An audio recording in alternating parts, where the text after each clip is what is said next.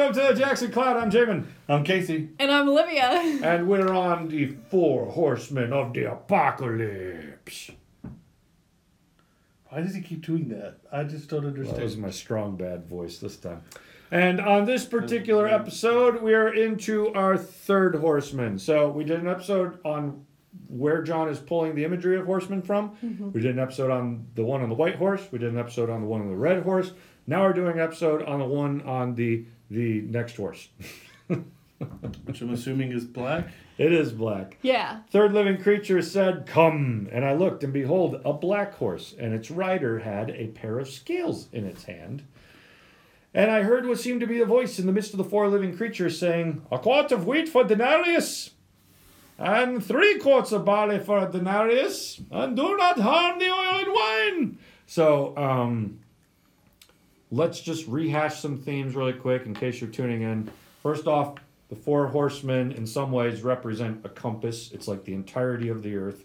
And the 4 horsemen of the Old Testament were supposed to be like patrol guards, but in the New Testament it's more like corruption now reigns all across the earth. The first one seemed to represent kind of like oppression from the top, like kings type status.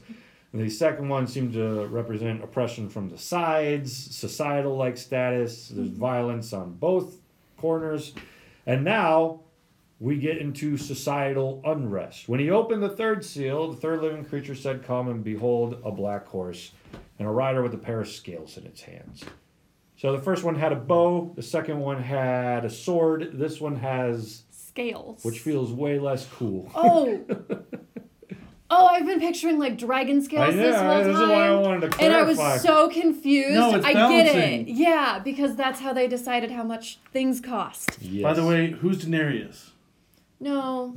The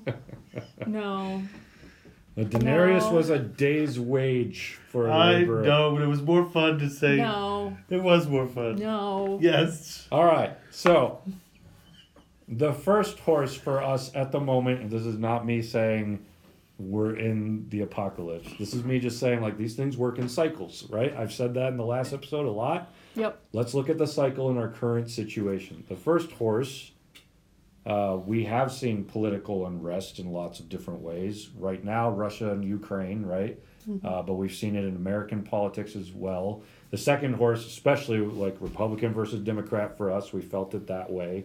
And now into our 3rd one, we have this inflation, we have gas going up, we have those who are poor are going to struggle through this, and those who are rich are not, and some of them life might get better for the rich. Like you don't know. Sometimes the oppression of the poor just comes at added benefit for the rich.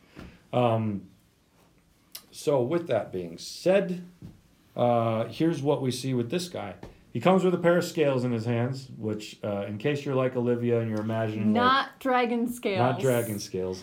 Be thinking of the... Right? Justice is blind? Yeah. The sword and the scale? Well, that's even a good way to think about it, because this part is very much about injustice. So, who is that? Is that Athena, or...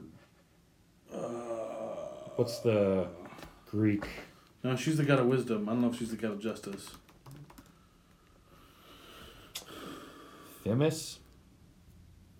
Sure, that Okay. one.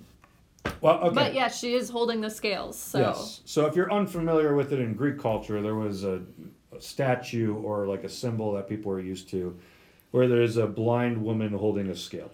Well, a blind goddess in this case holding a scale. And the idea was that she was doing like justice without seeing, so... Without being biased. Yeah. So like today, we've seen lots of bias between people of different races where judges will make calls, and then you're like, we look at the stats, why are there so many black people in prison and so many white people get away with the same exact things, right? So the idea behind this particular statue was like, justice is important. They're blind to the person. They're blind to all the things that society sees, and you're just feeling where the weight on the scale goes, and you know which side is just and which side is not. That was kind of the representation there. So when you have this one come along, and I don't know if John's specifically trying to play off Themis here, but he would have probably been familiar with the idea of scales playing a part in justice, right?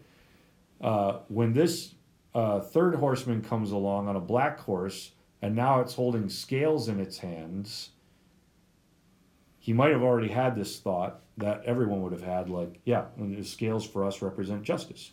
And you at least see that in the part of what Olivia was just saying, that back then, that was how you sold things. Like, actually, it's still how you sell things, right? I mean, when you're buying vegetables or fruit, you oftentimes have to weigh out how much you have to know how much you're going to pay. It's the same concept. And we're not used to it, but, like, what if we found out down the road that the stores that we love actually have offset their scales just a little bit so that you're always paying $3 more than you should be?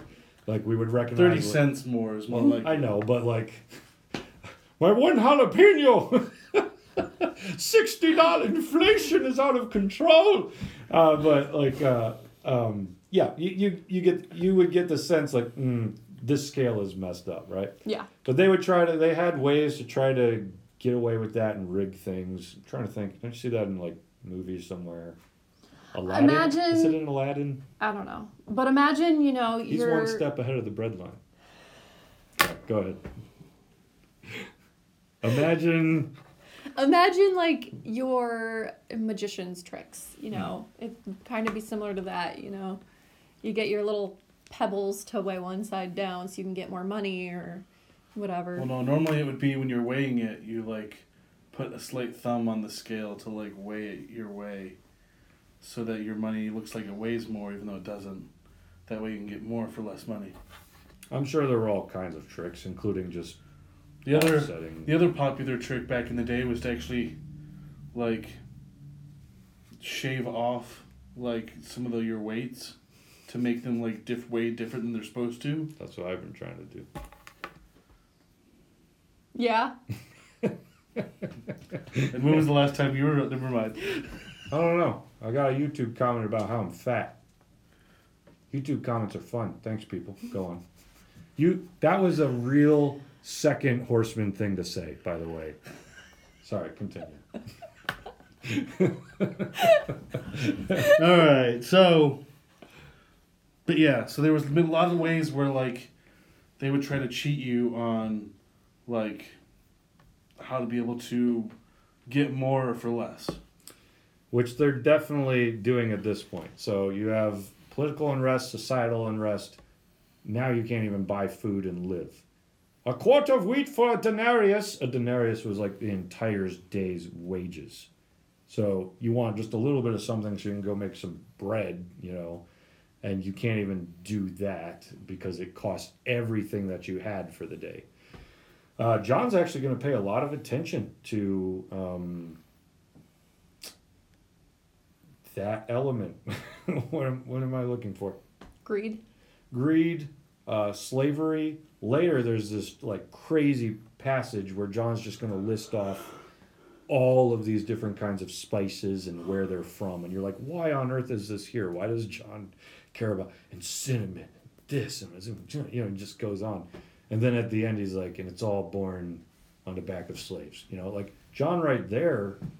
We have a lot of organizations rising up right now to make us aware of the places that we're buying our things from, where our shirts come from, the kind of wages people are making, how we're the oppressors in those situations because we're doing them harm as they're trying to make a living wage and things like that. Like, there are people already living in this scenario. A quart of wheat for a denarius, and 3 quarts of barley for a denarius. But do not harm the oil and wine. Don't harm the good stuff. Like I'll take from Gordon D. Fee here. The most likely, because that was lamp oil at the time, right? Well, maybe. Among the many options that interpreters have offered for this unusual moment, most likely would seem to be a historical reflection on the fur created by the Emperor Domitian in 92 CE, where he ordered half of the vineyards in the province of Asia to be cut down so that he could increase the wheat supply for the empire. Fortunately, the good sense of others prevailed so that the vines were spared. That's one thing that he pulls across there, but the trees, producers of olive oil, and the vines, producers of wine, those kinds of things eventually were spared. But like, those things are also probably the things that I'm guessing, I guess I don't have my notes right in front of me. Maybe you can afford, if you can afford that, like you're doing okay. Yeah, I'm guessing cooking oil, not Lamp oil? lamp oil, because cooking oil is what makes your food actually taste good. And your wine is like your drink that's not going to have bacteria or anything in it back in this day. So if you have those things, you're well off. But, you know, if you're paying your day's worth of money for maybe enough wheat to make a loaf of bread, you're never going to get those things. Yeah, I'm going to see if I can pull up. So what he's saying is like the stuff that everyone needs, that should go up in price, but the stuff that the rich people like, that should stay the same price. Yeah, basically. Yeah. Here's what, so we saw Gordon D. Fee pulls out like a historical place that John might have been referencing in history. I like what N.T. Wright says. Ordinary commodities is basically what Casey just said. The staple diet of poor people shoot up in price. Luxury items, oil and wine, stay the same, allowing the rich once more to get richer at the expense of the poor. Yeah. So, which we've seen happen today with items like quinoa. Used to be a staple poor person food in the communities that grew it because it was the only protein they had access to. And then America, and mostly vegans, sorry guys, gonna call you out on this one, realized that it's a great source of protein, so we started importing it at higher prices, making it so the people that depended on it couldn't eat anymore. Yeah, and when we get to the quinoa? Yeah, it's pronounced quinoa, first off, and just kidding.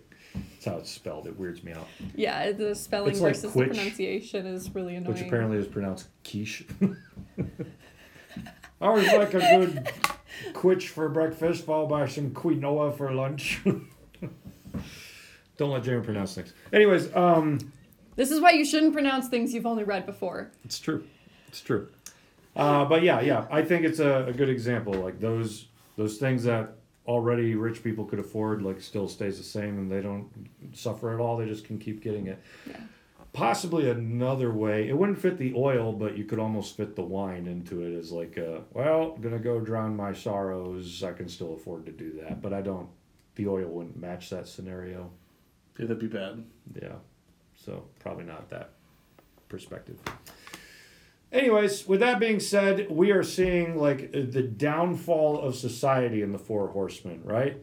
Oppression from the top, oppression from the sides, social injustice, cheating, and everybody's getting rich while the poor get poorer. These were things that John cared about, and that's because he's a prophet. And a lot of times when we think of prophecy, we think of like, those are people who tell the future. The prophets are the ones who often tell the present. And when they tell the present, they always talk about the poor. And it's not shocking that when we get to the third horseman, John's already drawing attention to, look at how the poor are being afflicted.